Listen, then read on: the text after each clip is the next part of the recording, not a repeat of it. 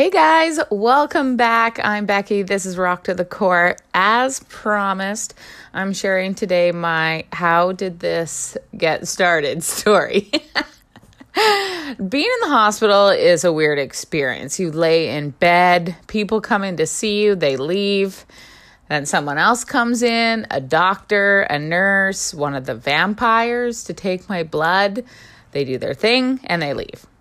Since I couldn't get out of bed on my own or even turn myself in bed, if I'm being completely honest here, this was literally my only entertainment.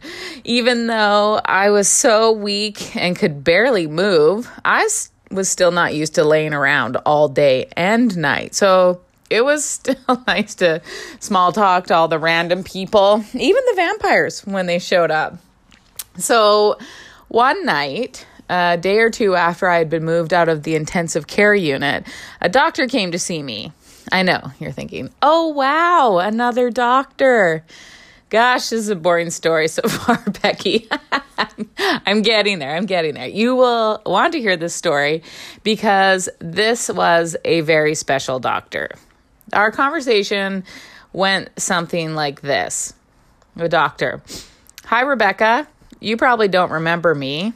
And me, I said, I know who you are. The doctor, all surprised, you do? I said, yeah, you're the doctor from the emergency room. You guys, standing at the foot of my bed was the doctor that saved my life. And I know it wasn't just the doctor.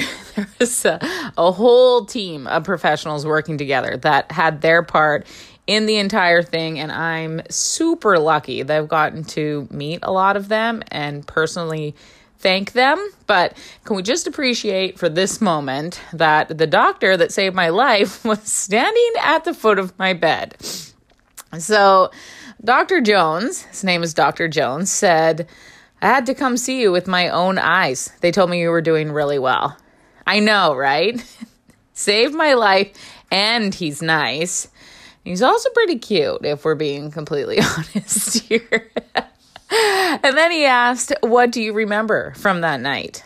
So I told him my version of the story up until I remember him walking over to my left side and asking me, how are you doing, Rebecca? And I said, I'm getting really tired. Dr. Jones, still standing at the foot of my bed, said, that's the last thing you said to me. You are a very lucky girl. Me, I know. What else do you say in that moment, right? Then Dr. Jones proceeded to break down what happened in the ER that night after I stopped breathing. He explained the medications they used on me and why. He boasted about his team and how well they had worked together, each group focusing on a different part of my survival. He told me how unbelievable it was that not one person showed up to the hospital emergency department the entire time I was there. Not one walk-in, not one ambulance. You literally had the entire emergency department working on you, he told me. And then he said he had a favor to ask me. I suspect in that moment he could have asked me anything, but thankfully it wasn't that hard of a request. See, during all this drama in the emergency room, amid the blood work pokes and the IV lines they were trying to put in, and the x-rays and the ECGs, and keep in mind, I could not catch my breath this entire time, and I felt like I was on fire. And my back was so achy because of the pressure building up in my heart. I was trying really hard to be a good patient and cooperate, but I wasn't because I couldn't breathe and I was so uncomfortable and I was scared. Oh, and this is also the time when they cut off my favorite dress, but I have forgiven them for that. Oh, rest in peace, favorite dress. So during that time, Dr. Jones grabbed a small machine from the corner of the room and wheeled it over. I barely remember him applying the cold gel or telling me what he was doing on my chest. Guess what is a quick way to diagnose a blood clot? You got it. by ultrasound. And lucky me, I was dropped off in an emergency room that had a portable ultrasound machine right there in the corner. I know you're thinking, big deal. Every hospital has an ultrasound machine, and you're probably correct. But often the ultrasound machines are in a special room on a different floor, down a long hallway. Oh, and you also have to wait your turn. Or they can page for a technician to bring an ultrasound machine to you again, but you still have to wait for that person to probably come from a different part of the hospital. In an emergency, every second counts. Being able to grab a smaller version of the machine from the corner of the room was a game changer in my situation. When my heart stopped beating, they already had a diagnosis because of this machine. They had already seen the clot inside my chest. They knew what they were dealing with and could start treating me immediately instead of continuing to guess. So, what was Dr. Jones' big favor of me?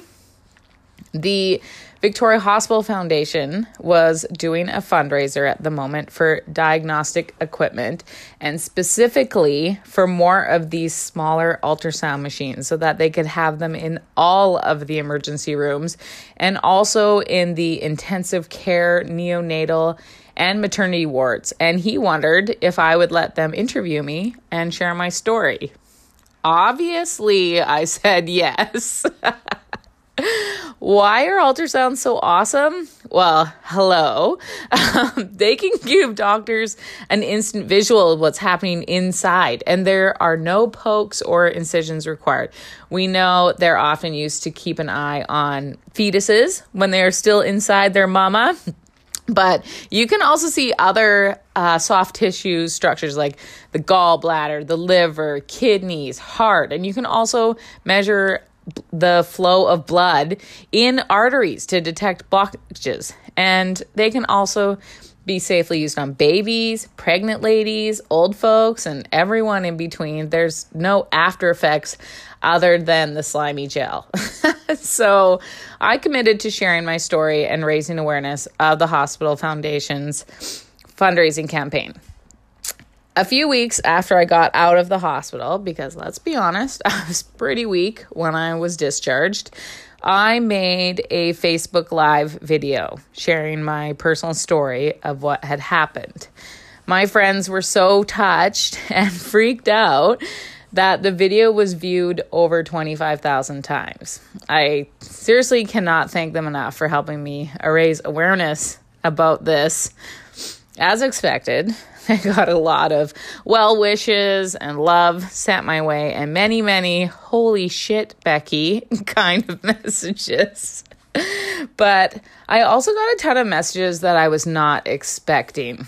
Messages that said, "Thank you so much for sharing your story. My mom passed away from a pulmonary embolism when I was young, and I never fully understood what had happened to her." Or another one, "My dad died from a PE. He didn't wake up from the CPR. Thank you for sharing the warning signs." And another, "Holy crap, my best friend just died from a blood clot. That's 2 of you in less than 2 weeks." And I wish there were only 3 stories, but honestly, the messages just kept coming in. Makes me more sad than my own story. These messages kept coming in from family members and friends whose loved ones had passed away from blood clot complications. They didn't survive, but I had. It's a bit awkward. But then it became very obvious to me that I had an obligation to all of those people that had not been as lucky as me and to all of their friends and family to raise awareness about the dangers of blood clots. I could be the voice they didn't get a chance to use. So there you have it. In case you're ever wondering how an activist is born. Promise I won't cry every podcast. So I do have, need a tissue today. A cool end. I do have a cool end to this story today. The campaign did finish. My story did get published. And they were very successful with their fundraising results. So amazing. I'm so excited to have been a part of that. In November, I went to the hospital to have an echocardiogram. An echocardiogram, or an echo, is an ultrasound, but of your heart. Very cool. You can literally see your heart beating and blood rushing through it. Super neat. When I walked into the treatment room, the technician said to me, "You look super familiar. Were you in the newspaper?"